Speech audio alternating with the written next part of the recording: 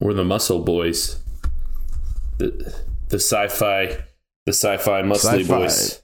Oh, I need to put on some real muscle. Gotta hit the gym. Be a muscle boy. Sci-fi Beach Boys. We're gonna release a new album here. An all cover album, Beach Boy songs. Oh, We call it Sci-Fi Sounds. with the Colin sounds. Yeah. That's funny. Yeah, I was just about to say. let's see what's on there. See what's on Pet Sounds. Do do do do do do do do do do do. If Colin's wearing a tank top, you owe me $100. Well, does that mean you owe me $100 if he's not? No, that's not how that works. Oh, right. Yeah, that's not how bets work. It's fair. It's not fair because I had intel that he wasn't wearing a tank top. Yeah. Damn. I knew it. Damn darn. Let's see. They got wouldn't it be nice? Let's see. We could make that a sci-fi. Yeah. Yeah, we're all tanky boys today. There's a song called Caroline No. Let's see. God Only Knows is off of Pet Sounds. We could do a cover of that. There you go. Uh-huh. Yes, sir, Rebab. We're talking about doing an all Sci-Fi Boys cover of the Beach Boys Pet Sounds. Okay. So we'll release that as a Patreon exclusive. Can we put it in like a synthwave type vibe though? Yeah. I've been actually listening to a lot of synthwave the last couple of days, like Gunship. Yeah, Gunship's Gunship is so good. Gunship's, yeah.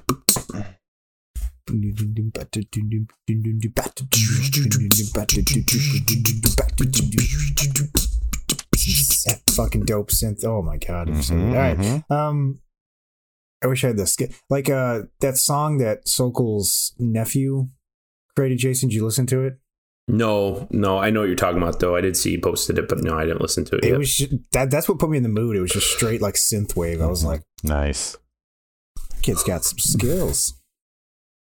My speaking of Gunship, my special edition of the self-titled album finally shipped. Oh, very cool. I can't wait for that. You got it on CD, right? Laserdisc. You got it on cassette. I got it on late. Actually, I did recently get some cassettes. They came with the records I bought. It's a terrible investment. It came with a record. It came with a record. Vinyl is a good investment. Cassette's a terrible investment. Someone needs to tell the punks to stop.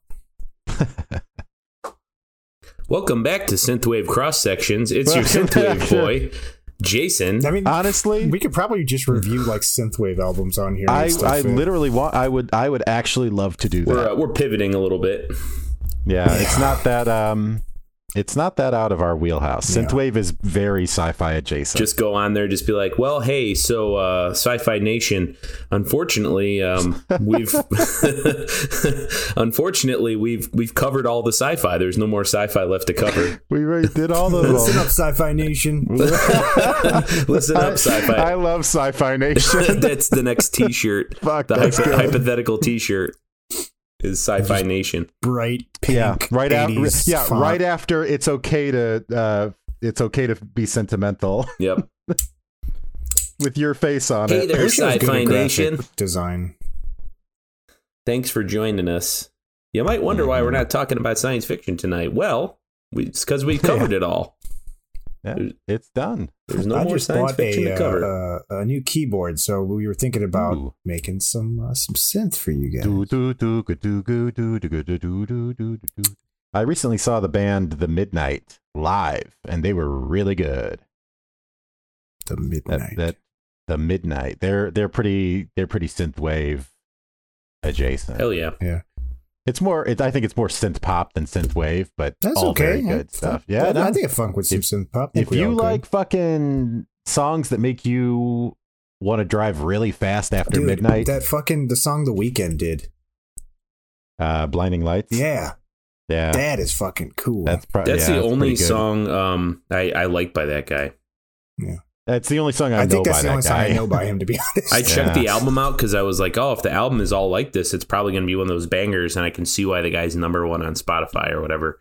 But it isn't. It's not. Actually, I heard that album was bad. Yeah, the rest of the album was very different from that. It wasn't like the, do do do do do do do do do do do do do do do. Right. The occasional beeps and boops.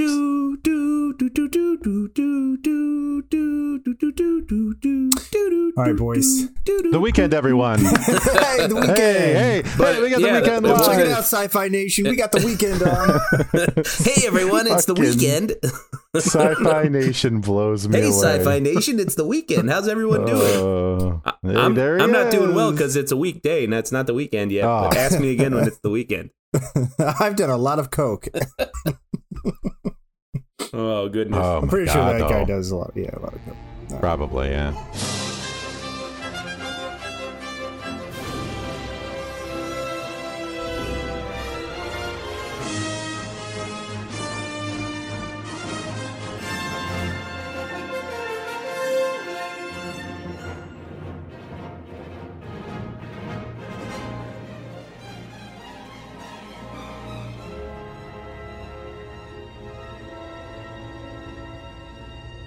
Welcome back to Sci-Fi Cross Sections, a weekly podcast dedicated to everything science fiction. It's me, your sci-fi boy, Colin Brannon, and with me tonight is... Jason. Andrew's back from cryogenic stasis. Oh, he was cryogenically frozen. Wow, it was cold in there. We brought him to the future by 1 week. He hasn't aged a week. It was really expensive. We probably shouldn't have done that. Welcome to 2022, Miller. Only for the best for the Sci-Fi Nation. Go back. Yeah. Our Patreon coffers are empty. We spare no expense for you guys. So tonight, we are talking about The Demolition Man. Sorry. Wait, was it The Demolition Man or was it Demolition Man? Demolition I think Man. it's just Demolition Man. I didn't watch The Demolition Man, so might get a little awkward. So it's actually a documentary about the police. And not about the band, The Police. Yeah, that's what it's about a documentary about a British wrecking ball operator on his last month of employment before he retires. Based around him, yeah. They call me the Demolition Man. Yeah, but played by Sting. I've spent my entire life tearing things down. In East London operator for about 30 fucking years. I can't say fuck. I got the sack. They gave me the sack. I spent my whole life tearing things down, but really now I think in my golden years I want to focus on building things up, I don't want to be the Demolition Man no more. No. What's the opposite of demolition? I once did build something in my life. I built a bridge right across the Thames. Right across it. When they say, what's your greatest accomplishment, I don't say it's tearing anything down. I say it's building my family. Got 3 wonderful little kids that run around, little whippersnappers. My wife, love her, Bridget. Been together for 35 years. Coming 2023. Yeah. They're going to play the trailer before Avatar, The Way of Water. This is going to be The Demolition Man.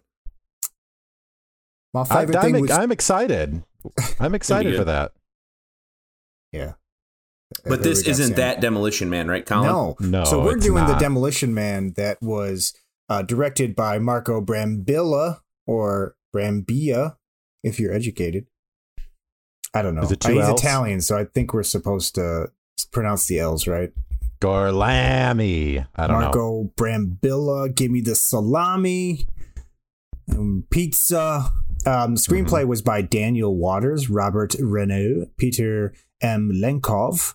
Those were 3 different rewrites, I'm pretty sure. Like holy shit! This movie was rewritten like two or three times for sure.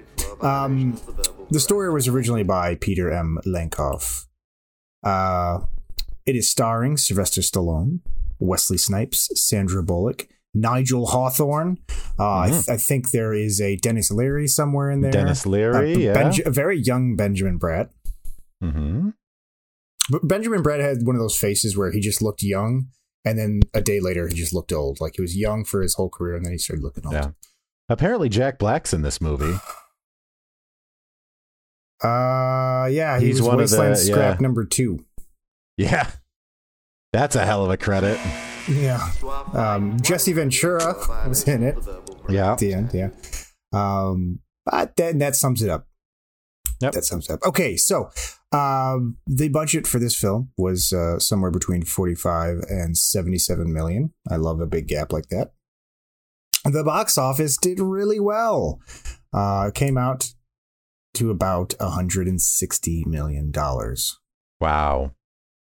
So good for this film. Definitely was a commercial success. I'm surprised we didn't get Demolition Man 3 and 4 and 2, to be honest. Yeah. People love Sylvester Stallone. Before we rip this film open and take a look at its cross sections, how about I tell you boys what it's about? I want to hear about it. Okay.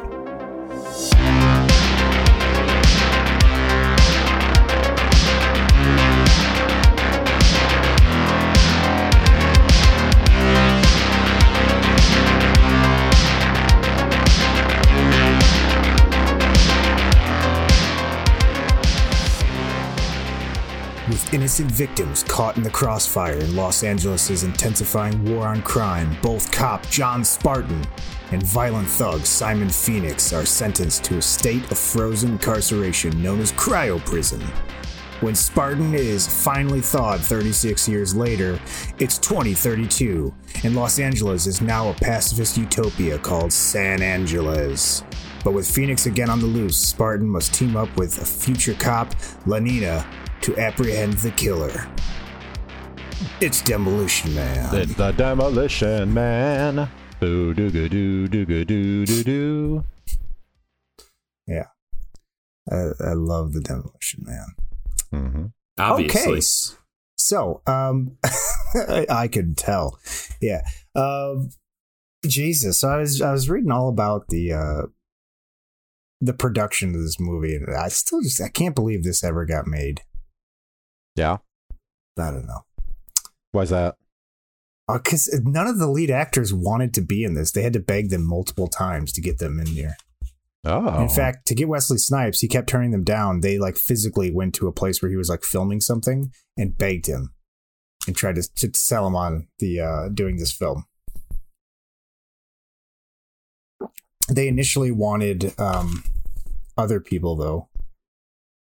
Yeah, they wanted Jackie Chan.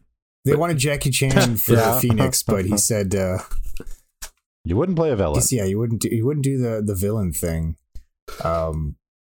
And then someone else was originally supposed to be Spartan. I can't remember who it Schwarzenegger? was. No, it wasn't Schwarzenegger, I don't think. That's just funny. They name dropped him.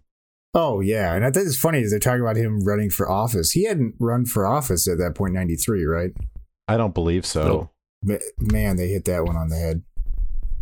That was funny, yeah. Oh, they wanted Steven Seagal Hell yeah. to be the lead actor, and then Van Damme was going to be the part of the villain, but both of them turned it down.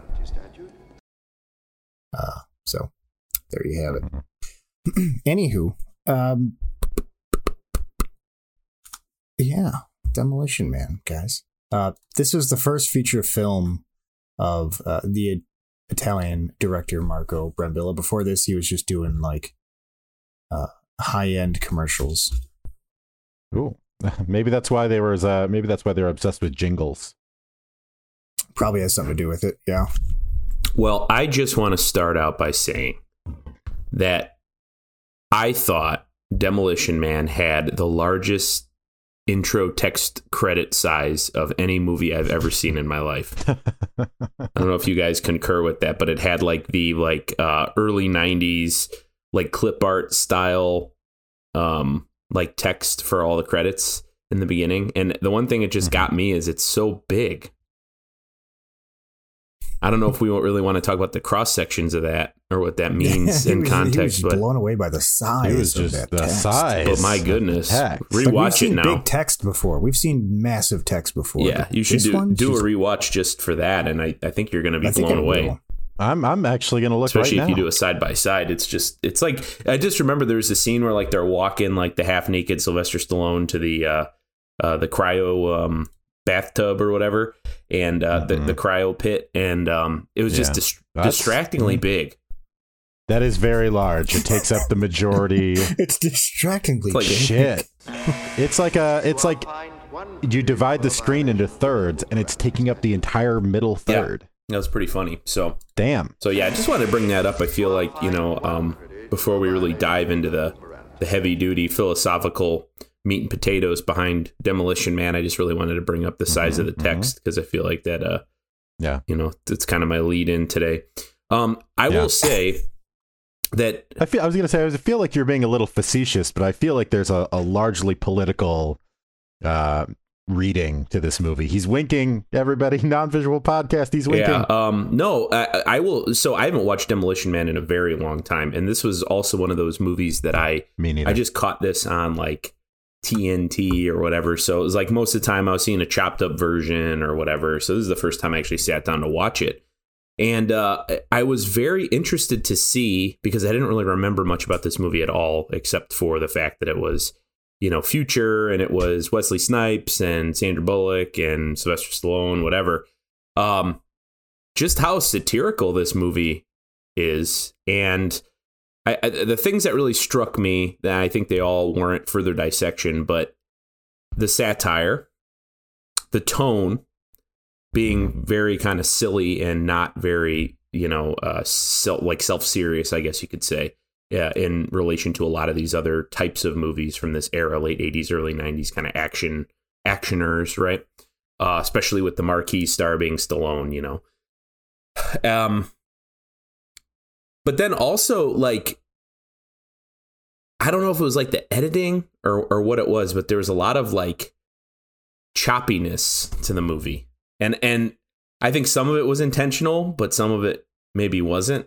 So it's just kind of interesting there. But I was surprised, in terms of like, I guess the satire piece, at how, didn't always stick, but how effective the movie really was in kind of poking a lot at society in 1993.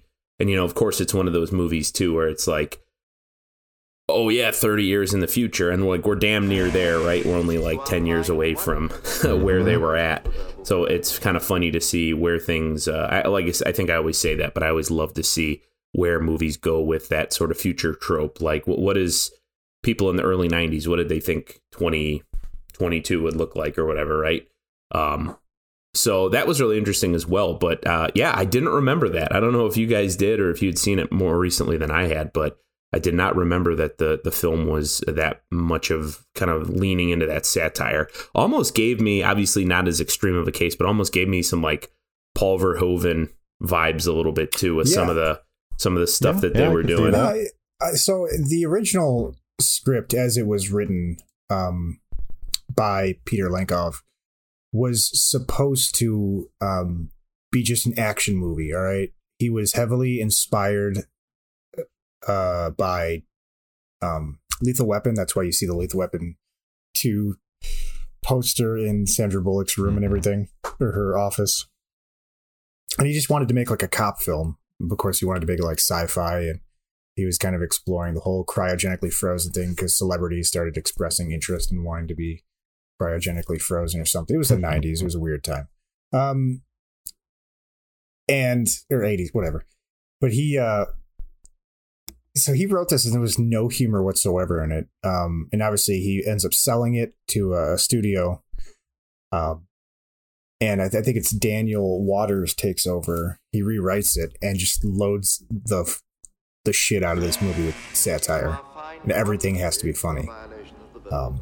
Which I think is almost unfortunate. I wouldn't want like a completely serious movie, but I feel like if they cut the funny out by like half, this movie would have been a lot better. That's just my take. Yeah. I don't know. It's very parody-ish. I mean, it really is lampooning those, super macho movies of the early 80s, or, I guess the entire 80s. I mean, at one point, Sandra Bullock even says to Rob Schneider, who I'm sure we'll talk way too much about tonight. She even says to him, like, well, if you read my study, you would have known that this is how insecure heterosexual men behaved back then. And it just draws me back to that scene in Predator, the first one, where it's the beginning. Arnold says, you son of a bitch. It's like, well, yeah, they're I think that's what it is. It's referencing all of these 80s. It's tropey as fuck. Action movies, and I think having like Sylvester Stallone in that role kind of solidifies that that's what it is. Yeah, there's a few I had didn't write them down, but yeah, I kept seeing various little nods to exactly what you're talking about. They are making fun of almost the genre to a point. Mm-hmm. Well, it was interesting to me too. Like Stallone was in this role. Most of the Stallone stuff I've seen, recently, I guess you could say, like his recent outputs, which I think the quality varies drastically in the last 10 years. I'd say anything he's done, but then even the classics, like, not to say he can't play like funny or whatever, because he certainly can, but most of his characters and most of the films he's in are kind of overtly like serious characters, and they're the macho guys, and they're the highly capable individual, right, in any sort of scenario. And it's not that it's any different in this case in terms of him being the hyper capable or the deadliest guy in the room or whatever, but it is kind of funny to see him actively like taking the piss out of a character that he's playing or portraying. I thought that was kind of interesting, because there's several instances in the movie where he does just that, and it's like there's a lot of winking going on, like winking to the camera, basically like, oh yeah, hey, this is funny, or see, we're making fun of this trope because we know it's a trope, but we're still going to do it. The one-liners were like too obviously they're doing it just to make fun of the one-liners, like right, you're on TV, and he's like swinging the TV at him. There was another one that was, you're going to regret this for the rest of your life, both seconds of it. Yeah. That was also that was good. Really, that was really good. Yeah, that was pretty funny. So yeah, it's kind of interesting too, because it's just that like vacuum of those early 90s like action movies, right? Like I had no idea this was 1993. If you would have asked me, I would have thought like 95 or what, because it's just kind of funny. It's like there's that period of action films that I feel like were made in like the early 90s where there's just so many of them. It was like the prime era of that, You had like the original Die Hard sequels. Yeah, like, I think what Die Hard with a Vengeance was probably like 95 too, right? Wasn't it? Trying to think, like that whole era between 1990 and 1995, there were just tons of these movies. So it was kind of interesting with most of those being kind of grounded in reality, I guess you could say, or like a realistic scenario in our world, that this is one of the few that really kind of goes for it with a science fiction setting.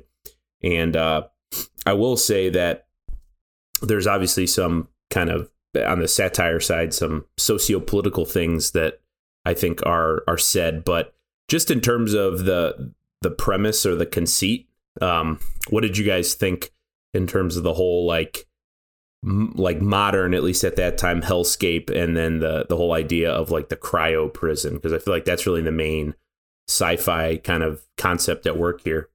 I'm glad you brought up the cryo prison thing, because as I was sitting there watching it, I was thinking, and it also kind of had me thinking about Altered Carbon in the same way, where it's this futuristic idea of prison.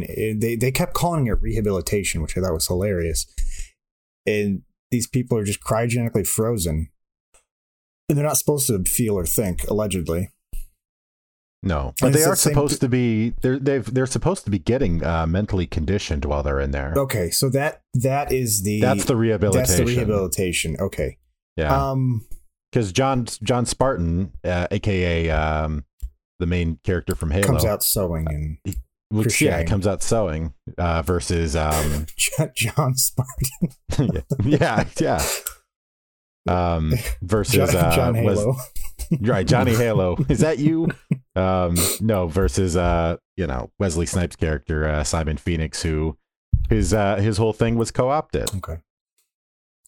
See, I guess this is, if we're gonna look at like criminal justice system and like prison and rehabilitating someone, I think it kind of defeats the purpose if it's like a forced thing, like it is with that. You're kind of just rewriting them while they're sitting there in prison, rewriting who they are, I guess. Mm-hmm. So, it's an interesting concept. I can't ever see it legally being a thing if we did ever have the technology to do that. I don't think that's actually rehabilitation. It's kind of just erasing and changing someone, but I don't know. Well, it's interesting to me. I mean, like just the whole idea of that, right? Most of the time in science fiction, we see the whole cryogenic freezing thing as usually a positive, right? Like most of the time they're doing it because it's, oh, well, we're going to go explore some new planet and it's light years away. So we have to go into cryostasis on our generation ship, or we have to do this. And it's a way to preserve life, right? For some sort of positive end, exploration, or doing something that has kind of this noble cause or whatever. But I think it's interesting when it's like thrown into the trope of like a negative. So, I mean, in one way, I guess you could say like Star Wars, right? Because that's kind of the ultimate, the carbonite thing. And then you've got this where, to me, it's like, I know the whole death penalty thing is obviously a very hot button issue in the prison system just in general, but like just kill them at that point. Like, you know what I mean? Like spending all these resources on freezing these criminals and doing all this sort of stuff. And like to Colin's point, you're changing the person. Well, at least in this scenario, right? They have the ability to do this mental conditioning and kind of like do this mental slideshow for the 40 years that this person's frozen. Like, doesn't really make sense, I think, as a tool of rehabilitation. To me, it just seems almost kind of more torturous in some way, shape, or form. So, and obviously it's a hypothetical thing, so who knows the science behind it. They drop the little Mentos ball in there and then it freezes them for it's like the little thing in the little the tube. I was or whatever. getting some Mr. Freeze energy. Yeah, totally. Batman. Absolutely. It was about the same time. No, let's say. Well, Batman Forever came out around this time. If you think about it too, like in Sylvester Stallone, it made me laugh. I marked it down because it was kind of a throwaway comment. But if you think about the implications of it, there's no way it would be a throwaway comment. And he's like, "Yeah, I sit there for 30 years and see my wife tapping on the glass and all this other shit. And no, I was conscious and I was cognizant and I was awake. That would fuck you up. You would not come out of there and say, "Oh yeah, I need a smoke," or "Where's the shitter?" or whatever. Like, if you were actually give me a Marlboro. If you were actually conscious for 30 years, frozen, and you couldn't move and whatever, like you'd get out of there and you'd have all sorts of cognitive and mental, struggles, PTSD, and I'm sure all sorts of stuff. So the fact that not John Spartan. Well, that's true. Nope. He is John Spartan. But yeah, so I mean, obviously they're not going to touch on that in this movie. It's much too lighthearted for that. But I just thought that was kind of funny too, is like the internal logic with kind of this system they created. But it was interesting, the idea of doing that, like, oh, well, this person is a danger to society in current era here, and we're not going to kill him. Although for me, like, I would think in our modern criminal justice system, not passing judgment, not saying it's right or wrong or the other thing, but he probably, Simon Phoenix or whatever, would have probably gotten the death penalty, I would imagine, or something like that for not in LA for killing. Oh yeah, you're right. Yeah, never in LA. Only in LA could there exist such a hellscape that was this movie's 1996, and such a hellscape utopia that was this movie's 2034. Yeah. So I thought it was kind of interesting. This, like, the whole process to the goo that flash freezes, and then that really creative camera work that never shows Sylvester Stallone's junk it just kind of dances around it. And then that whole credit scene too, where it's like they show like, you know, him frozen in stasis, just felt like it went on forever, man. This is like 10 minutes of just Sylvester Stallone again. I know, non-visual medium. Sorry, going around his body, and you're just like, you gotta know. They wanted the audience to know this guy's fucking frozen. Isn't that weird? Yeah, it's probably Stallone's idea. Yeah. So just focus, you know. Hey, make sure you get good shots of my ass, you know. Yeah, my ass is my number one selling point. You know? Don't show my pee-pee. No pee-pee. I'm self-conscious. Didn't he do porn? What? I don't know. I'm pretty sure he was doing like back in the 70s to film Rocky. Maybe. Caroline confirmed he did porn called Caroline, there you go. Italian. She's got it in the collection. Huh? She knew.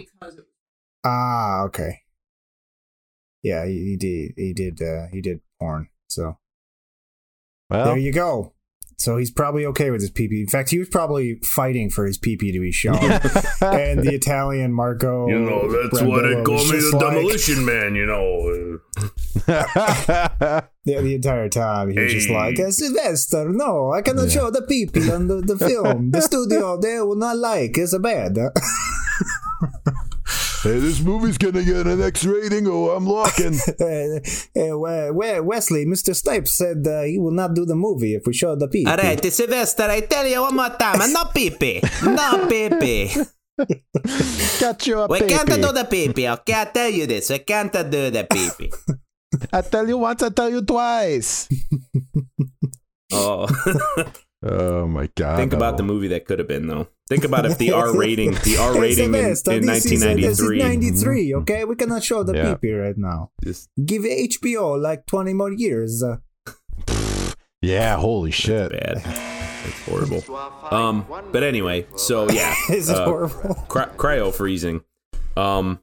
I did like the way that the trope was used in this, though. I thought that it was interesting, kind of set everything in motion. I thought it was, I kind of read this too, I think it was an IMDb blurb or something like that, that the initial draft of this did not have the like cold open in 1996. It just started right in the future. And to me, that's insane. Oh. That's like, how could you even awful. do that? You know, like, but that, I guess that was the original draft of this, did not have any of that, and it was added. Yeah. You wouldn't even know what's going on. Well, yeah, you kind of have to show the, you know, the status quo here. Here's the thing. That intro, when they're in the helicopter, and by the way, the pilot is one of the FBI agents from the first Die Hard. That was because it was the last time we saw this guy, he was in a helicopter. That was really funny. We're just like him jumping out of the helicopter with the fucking rope like tied to him, and just the bounce, and he's just blasting people. That's how I go to work every morning, Colin. Huh? That's how I go to work every morning. It's not even a bungee cord; it's just a rope. It's like a nautical rope. Yeah. There's no slack in it at all. So if I time that wrong, I break every bone in my body. Like, the movie itself is ridiculous, but I think they were actively trying to make that intro scene so stupid and ridiculous on purpose. Oh yeah, when the camera pans back and all of a sudden it's like Sylvester Stallone standing in like a 50 by 50 pool of gasoline.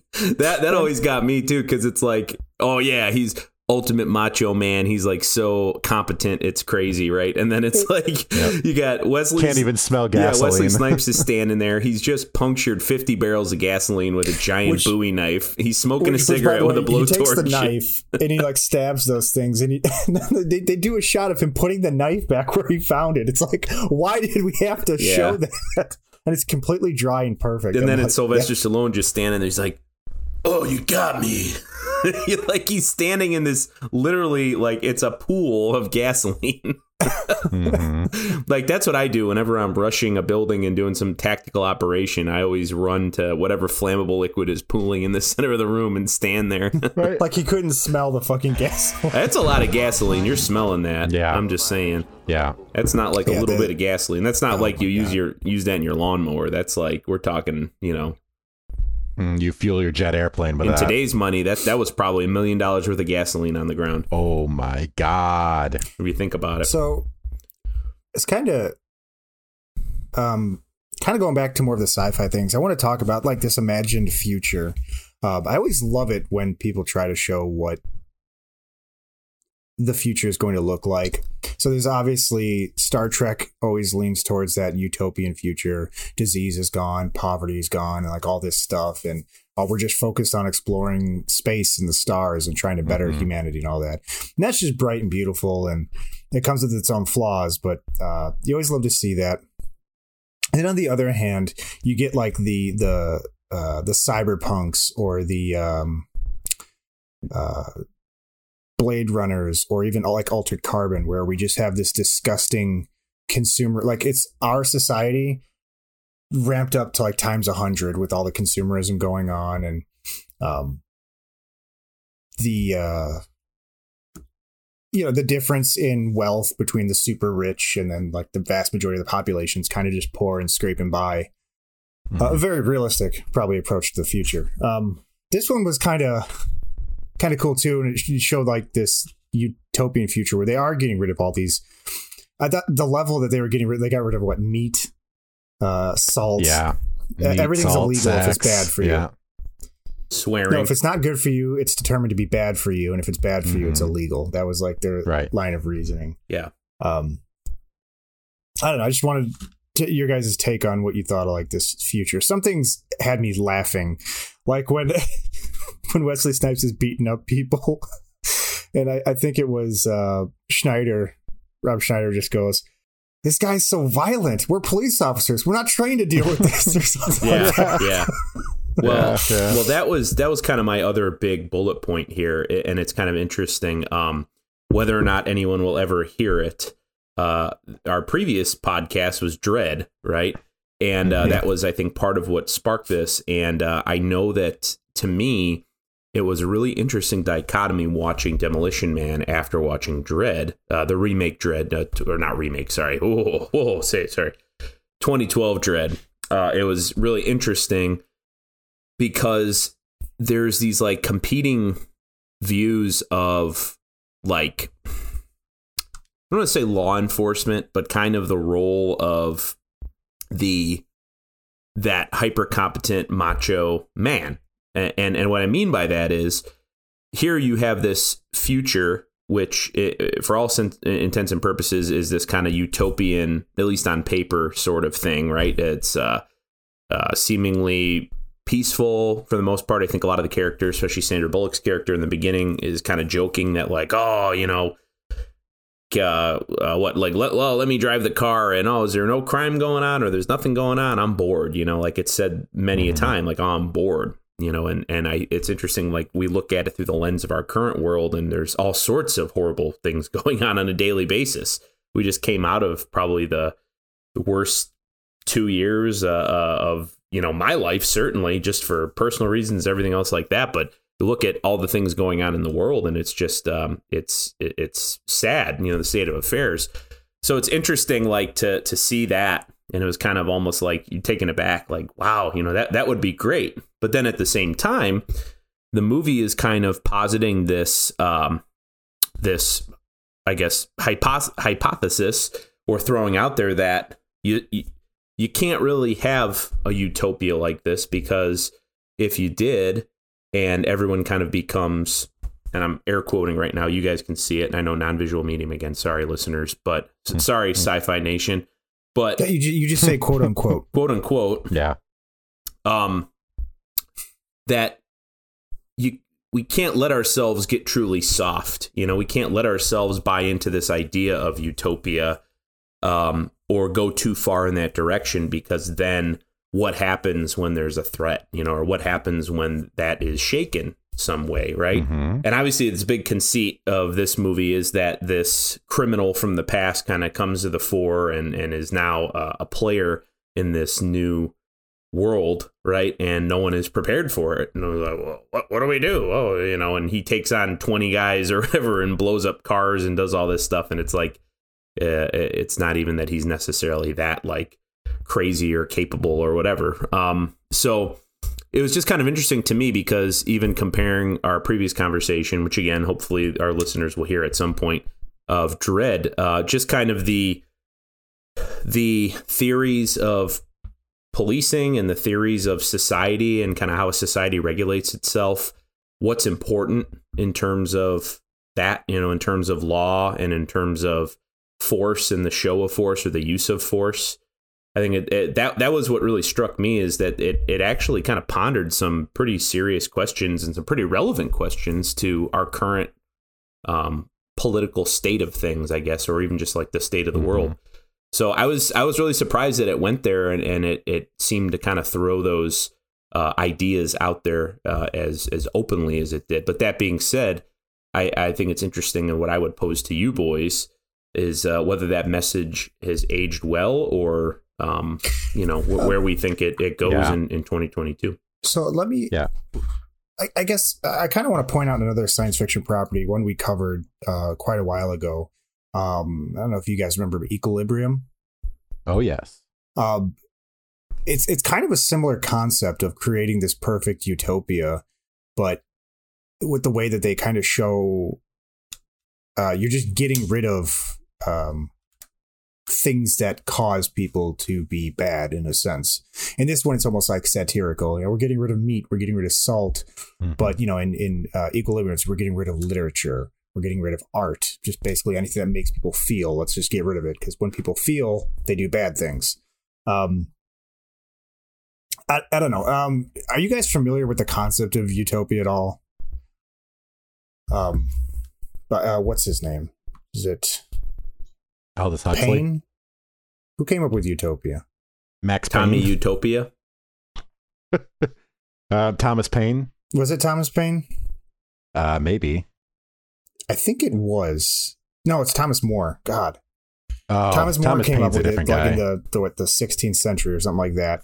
But like his entire idea came down to human beings are inherently evil. And so to have a utopia, you basically have to turn them into, like, take away their freedom is what it is. That's at the end of the day, that's what a utopia is. Everyone's freedom is taken away, so they can't do bad things. Yep. And I guess that's kind of what this whole idea here is all those things that people could do, that those choices that they can have, you're taking away those choices. They don't get to eat the meat, they don't get the salt, or if we look at the idea of Equilibrium, they don't get to experience all the beautiful things in life, Yep. So I don't know. No, you're right on the money. I kind of want to respond to two of the things. Colin, in your case, there's a quote. I can't remember who said it, but I'm sure somebody will look it up. But I think it was actually Benjamin Franklin. But those who would sacrifice liberty for safety deserve neither. So, I mean, yes, you live in this world, let's just say, Simon Phoenix was never, unthawed. You live in this world and you've got no freedom, but, how do you really feel? And then obviously you've got the dissenters, the Dennis Leary, trying to come at you. I literally wrote down Dennis Leary is the libertarian of all libertarians. There's an extremely right-wing viewing, modern right-wing viewing to this movie. I wouldn't even call it right-wing libertarian, and to kind of I'll respond to Jason.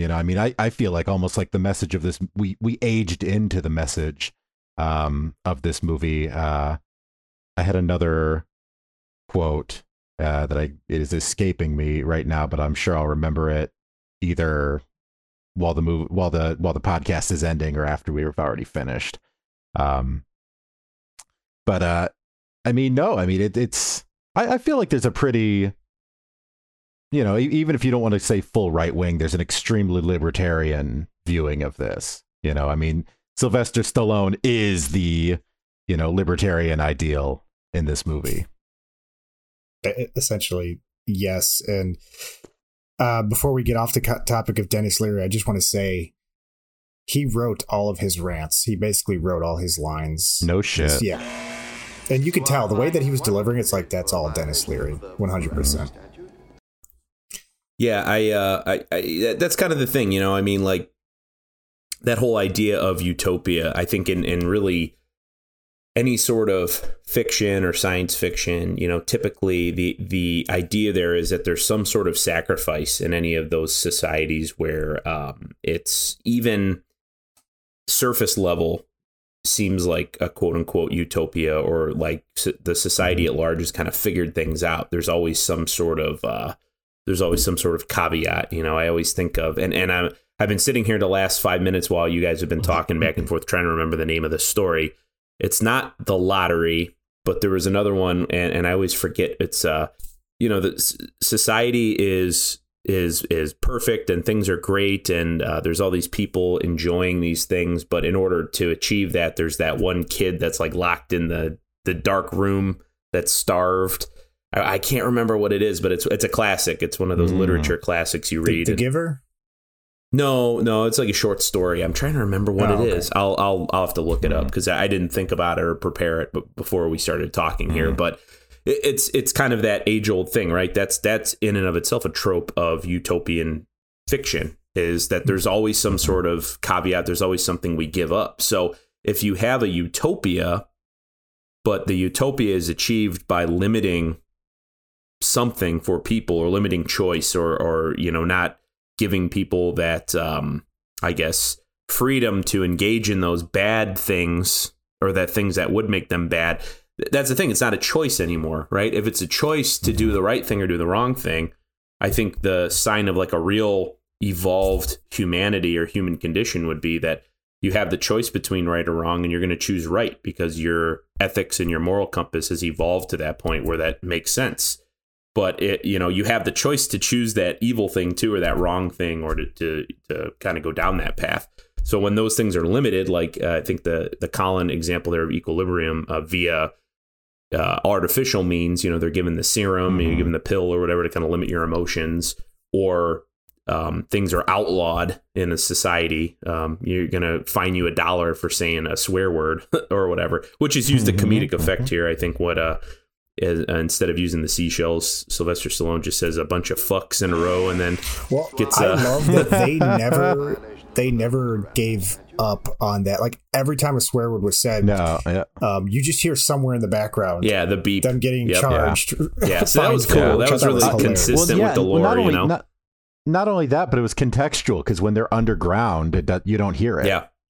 When you're in a place where you wouldn't hear it, you don't hear it. Right. Yep. Yeah.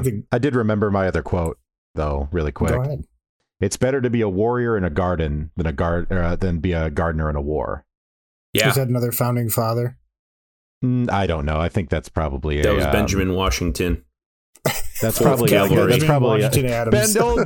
Ben Washington. That's probably I think it's probably an Asian proverb, which we got to talk about the Asian inspired wardrobe. Okay, I got to get some of those pants that Sylvester Stallone was wearing. Oh yeah, which ones? Because at one point he was wearing like the fascist, like military type pants, and then no. Well, I mean, like when Sandra Bullock rejects him and he walks out, I'm like, those pants are great. His whole wardrobe was like, sweet. Those like pseudo rat pants. He had the pants up, like literally up to his nipples. They were like up to here. The waist was up there. That was awesome. And then the one dude, the doctor or whatever, is wearing the like the Jedi robes for the whole thing. I thought that was hilarious too. But it's actually Bruce Lee that said the Guardian, the warrior in the garden thing. Well, there was Bruce Lee. Oh, Bruce Lee. So I guess it is an Asian proverb then. Yeah, technically, if we want to get technical there. Yeah. And I do. I was just gonna say too, like I really agree with that, Miller. I think that is not that I necessarily agree with the proverb. I'm not going that far, but I agree with that. That's a big part of the thesis of this movie, because that's the thing is the movie's saying that no matter how good things get or whatever you're trying to achieve, whatever societal ends, social ends you're trying to achieve with getting to this like quote unquote utopia or utopian state, everyone was pretty much a bumbling buffoon. You know, they're all like goofy, and it's just like silly, kind of seen through the lens of these hyper competent warriors in the garden, right? because that's Sylvester Stallone. That's his character. He's this no nonsense, no bullshit, very competent individual, and that's what was needed. You know, they were never going to get out of this scenario of Simon Phoenix without this brutal, violent kind of know-how.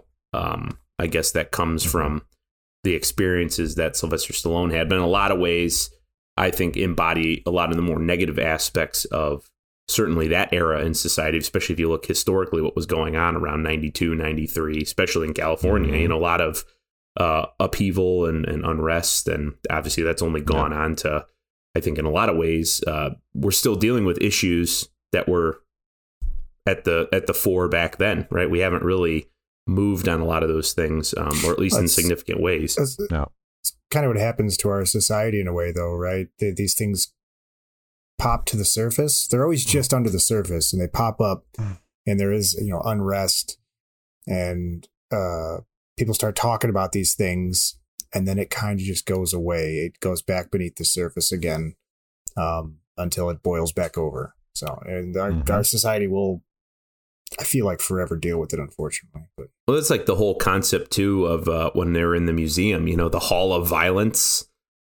Yeah, I thought that was brilliant. With the Diablo font. And the Diablo font. I thought honestly that was a brilliant set piece because it really hammered home everything we've been talking about. Like, you think about that, like if a society, whether deserve it or not, in the future, say we solve most of the crises or most of the problems and that we're currently facing, and 100 years from now, someone has a museum exhibit in a history museum to the era that we kind of lived through our formative years, you know, the 90s, the early 2000s, whatever.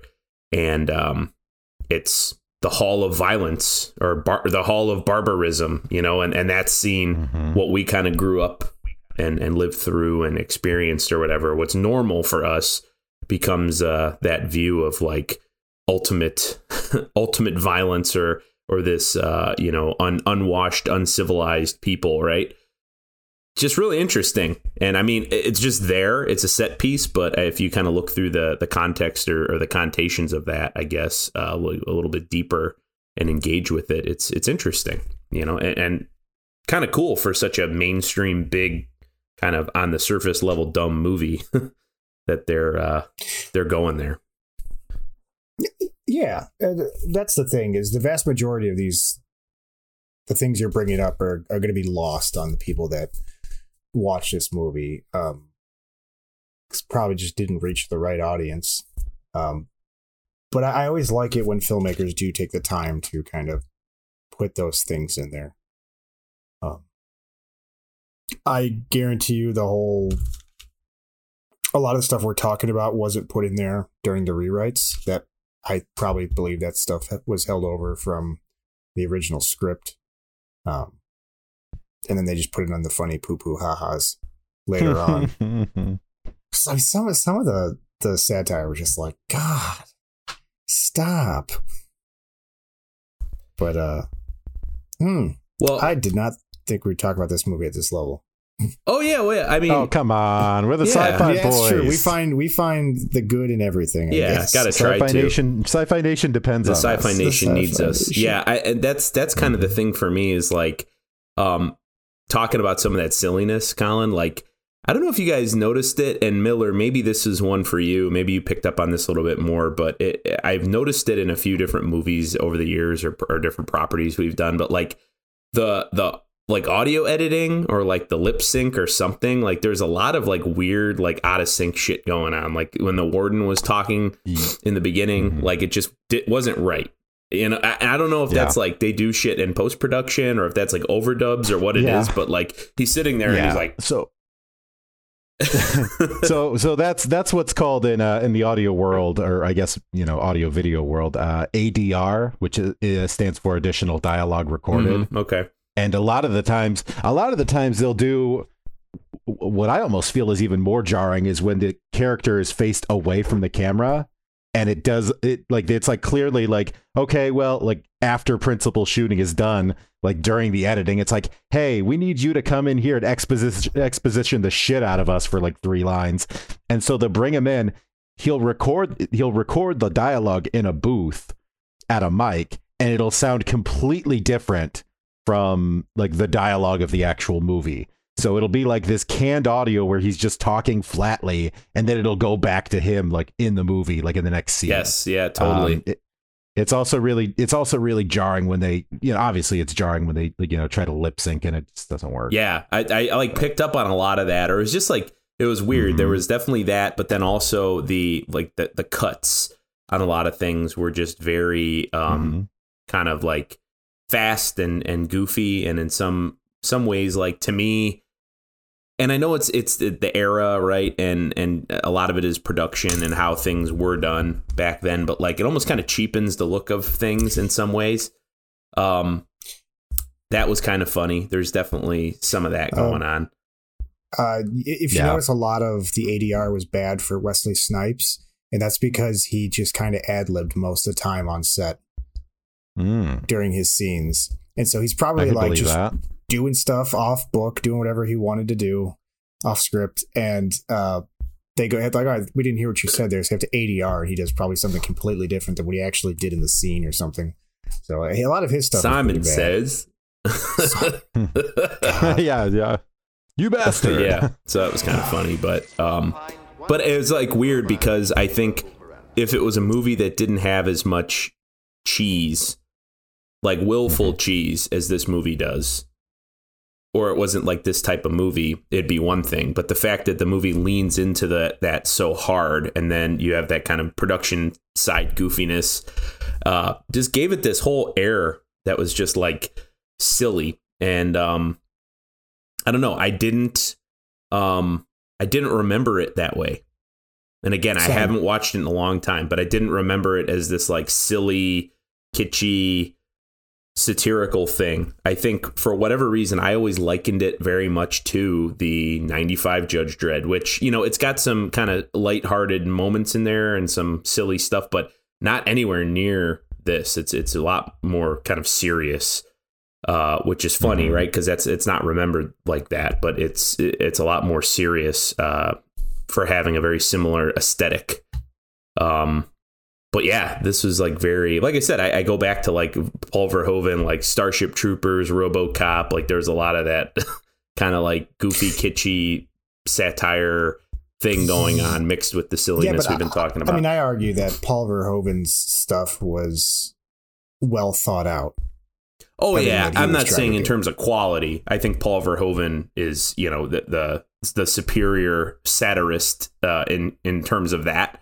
But just kind of along those lines, it just reminded me of it. Yeah. Like it was a similar trajectory. But I think Paul Verhoeven's properties, especially the ones we've covered here, kind of go that one or 1,000 steps beyond what this was doing, you know, as far as effectiveness. Yeah. Jesus. I had one more note. It doesn't really fit anywhere, but I just wrote Cutlass 442. I don't know why I thought that whole thing was fucking ridiculous when they just pop out of the fucking floor. Yeah. In the Cutlass and just go speeding up. Oh, God. Yep. There's a couple scenes like that where I just thought it was completely unnecessary, but that's what they were going for. Yeah. Hell yeah. You gotta be okay with it. You have to. All right, fellas. Well, does anybody have anything else, or do you want to go around the table? No, I think now is a good time. I think we're good. Yeah. Table. I love the idea that there was a war between the various fast food chains. Oh God, yeah. Did you know that Taco Bell actually changed their logo to correspond with the Taco Bell logo from this movie? That's amazing. They originally wanted Burger King to be the fast food chain that won. Yeah. But it was unbelievable. They didn't want to do it, and McDonald's wasn't interested. Taco Bell was like, "Fuck yeah, let's go!" Hell yeah! So they probably sold more burritos and chalupas that year than anything. You know what's funny? Taco Bell is far superior to the other two to this day. Burger King's like dying, and McDonald's just sucks. So yeah, it's because I haven't eaten Burger King in 20 years. They got the Demolition Man bump. It's funny too because Taco Bell, they changed their catchphrase as well as their logo. It's "Kill Moss." Hell yeah, that's perfect. Nice. That's good. Okay, all right, boys. Let's take it around the table then. Yeah. Woo. All right, Jason. We'll start with you. Yeah, I thought that Demolition Man is it's a solid movie. You know, it's definitely entertaining. 2 hours. In terms of sci-fi, one of those where there's not a lot going on surface level, but if you kind of dig a little deeper, I mean, we just talked for an hour about it, you know, and it was kind of refreshingly for the Sci-Fi Nation, a pretty, like, I would say in-depth discussion of a lot of actual sci-fi topics, which, you know, some of the properties lately, we haven't really gone too in-depth with the sci-fi-ness of it. It's been more kind of production details and our thoughts on it and everything else like that. So I think that in and of itself kind of just goes to show you that it's good sci-fi. It did engage with kind of the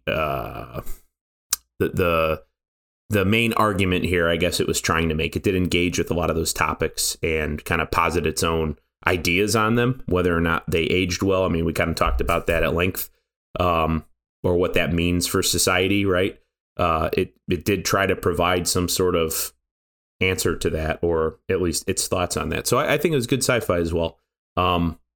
Yeah, surprised to kind of revisit this. As I said, I didn't remember it as this type of movie, but I'm glad we rewatched it. It was entertaining. All right. Thank you, Jason. Andrew, what do you think? I also thought it was good sci-fi. This is my second ever viewing of it. I saw it once probably 10 years ago, and I liked it back then, and I liked it now. It dives into like a lot of not really deep philosophical topics, but there's definitely a philosophical reading of it if you watch and you pay attention to it. Or you could just watch Sylvester Stallone act like a silly goof in the 2030s. So good sci-fi for me. All right. I think it's just sci-fi enough for me to like it. The action sequences are cheesy and predictable. You know, it's the satire is a little too much at times, but I think at the end of the day, the thesis of this movie is really just like, don't overcorrect. All right. Mm-hmm. You go too much in the other direction and you're just going to end up with a society that nobody wants to live in. I think that's what the writers were kind of going for, is like this middle of the road area. In fact, I think they say it at the end where, why don't you clean up a lot and, you dirty up a little bit. And yeah, that's the idea there. And I like that. I think that's intellectually stimulating enough to kind of just enjoy the movie, to take away there. So I love this movie growing up. It definitely doesn't hold up production wise. I think all these decades later, even though a lot of money was spent on it, some things are just cheesy and lame. But at the end of the day, I still like it. So that's all that matters. There you have it, folks. That is our take on the Police's Demolition Man. So if you haven't listened to the song yet, please do so. But yeah, and then look, this time next year, we should be releasing our British documentary, The Demolition Man. Yep. With our East London crane operator. Yeah, look out for it. It's coming out sooner than you think. And there's a lot of potential there for sequels. So, okay. There you have it, folks. Until next time,